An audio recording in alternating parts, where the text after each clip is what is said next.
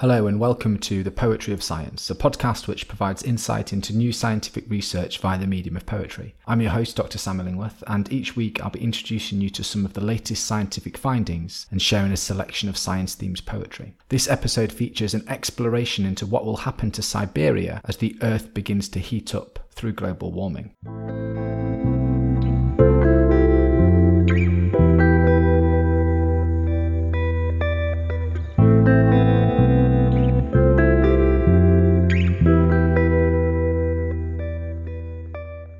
Begin by reading a poem that's been written inspired by the research that will then be discussed later on in this podcast. Your barren canvas stretches tightly across forgotten states, caught between unforgiving waves and starry mountain peaks. Your pulse beats unhurriedly in this hibernation of solitude. Permafrost litters your landscape, continuous, discontinuous, sporadic. Its frozen core a hard border to fertile soils and future disturbance.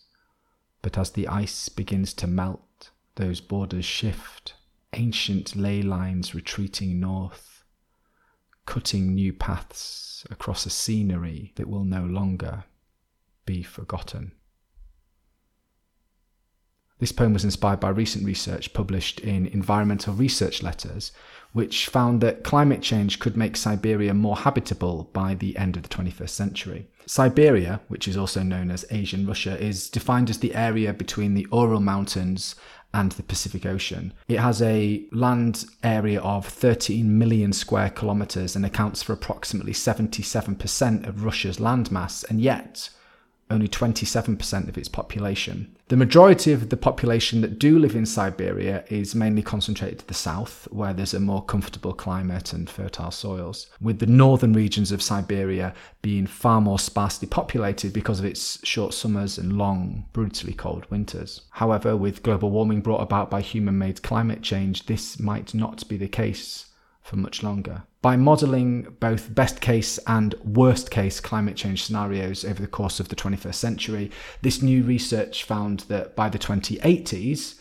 three significant changes would have taken place across Siberia. Number one, Siberia would become much warmer. Number two, the permafrost zone would significantly shift to the northeast of the region. And number three, the ecological landscape potential, or ELP, would increase from low to relatively high. Now, the ELP is basically a measure that's used to determine the capacity of a landscape to support human settlement. So the higher it is, the more likely it is to be able to support humans living there. Now, the correlation between ELP and population density shows that basically for every category that the ELP increases by, there will be approximately a threefold increase in the amount of people that the region can sustain. So if it goes from category 1 to category 2, then that will basically mean that 3 times as many people could potentially live there. This increase in ELP, or ecological landscape potential, is dependent on the scenarios that are used to model our future climates. Those used in the study come from the representative concentration pathways, or RCPs. Now, RCPs are something that you might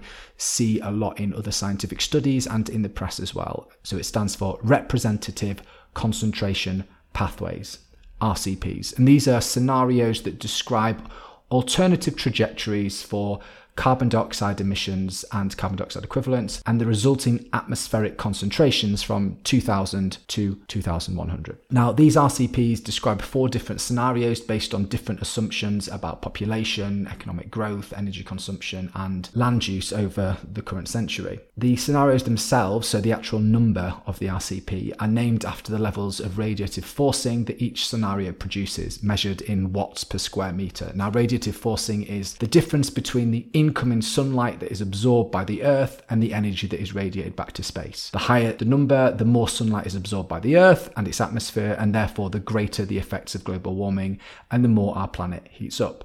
So a higher RCP number basically means that there's a more extreme version of climate change occurring. In this study about the future of Siberia, two RCPs, two representative concentration pathways were used, RCP 2.6 and RCP 8.5. Now, RCP 2.6 is a scenario that might best be described as the best case for limiting anthropogenic or human-made climate change. In order for this to take place, it requires a huge turnaround in climate policies and a start to concerted action in the next few years in all countries, both developing and developed. RCP 8.5 is the other end of the scale. It's the nightmarish scenario in which emissions continue to increase rapidly throughout the early and middle parts of the 21st century. Now, this study found that for a future climate that followed RCP 2.6, best case scenario, the ecological landscape potential, or ELP, in Siberia would increase by 1 category, whilst for an RCP of 8.5, worst case scenario, this would lead to the ecological landscape potential, ELP, increasing by 2 categories.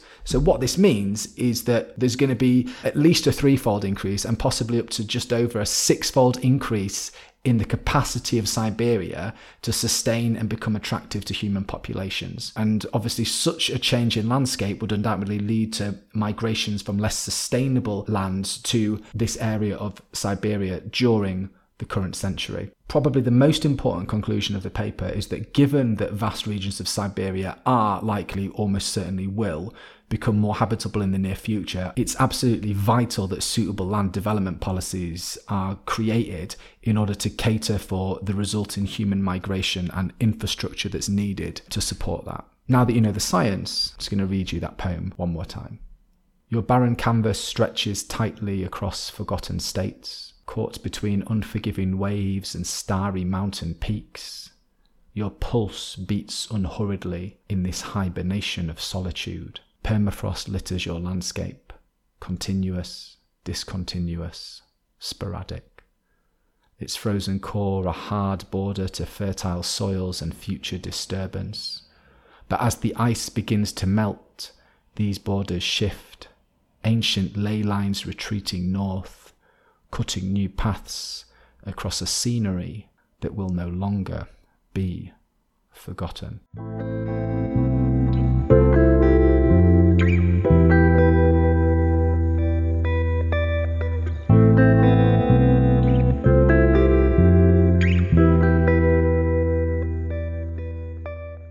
In this section of the podcast, I would like to share a poem written by another poet on a topic related to the subject of this podcast. In this episode, I'll be reading Message to Siberia by the Russian poet Alexander Pushkin. Alexander Pushkin was a Russian poet, novelist, dramatist, short story writer who's considered by many to be Russia's greatest poet and arguably the founder of modern Russian literature. He lived from 1799 to 1837, and through his poetry and other writings, he really made himself the spokesman for the ideas and aspirations of the Decembrist movement. This was a secret revolutionary movement that evolved in the Russian Empire in the first quarter of the 19th century and culminated in an unsuccessful revolt in St. Petersburg on Boxing Day 1825. The failure of this uprising, the Decembrist movement's uprising, had a really profound effect on Pushkin. He felt great pain and sympathy for the leaders of the Decembrist movement, 5 of whom were eventually executed, whilst others were sent and exiled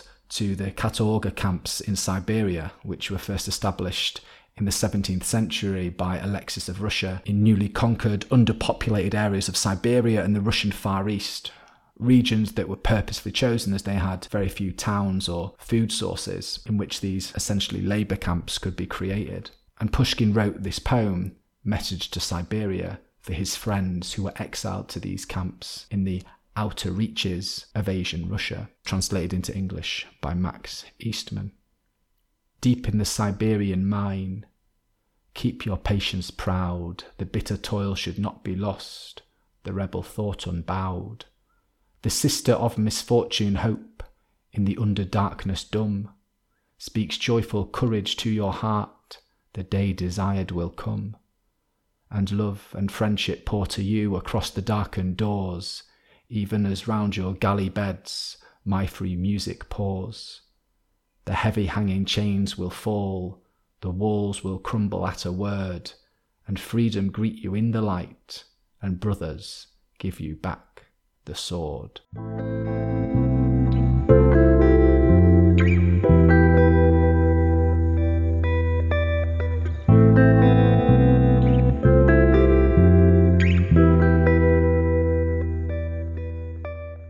Thank you for listening to The Poetry of Science. If you want to find out more about the scientific study featured in this episode or read any of the poems in full, then please visit the show notes at scipoetry.podbean.com. That's scipoetry.podbean.com, where you can also find out about how to get in touch with any questions or comments you might have. Thanks very much for listening.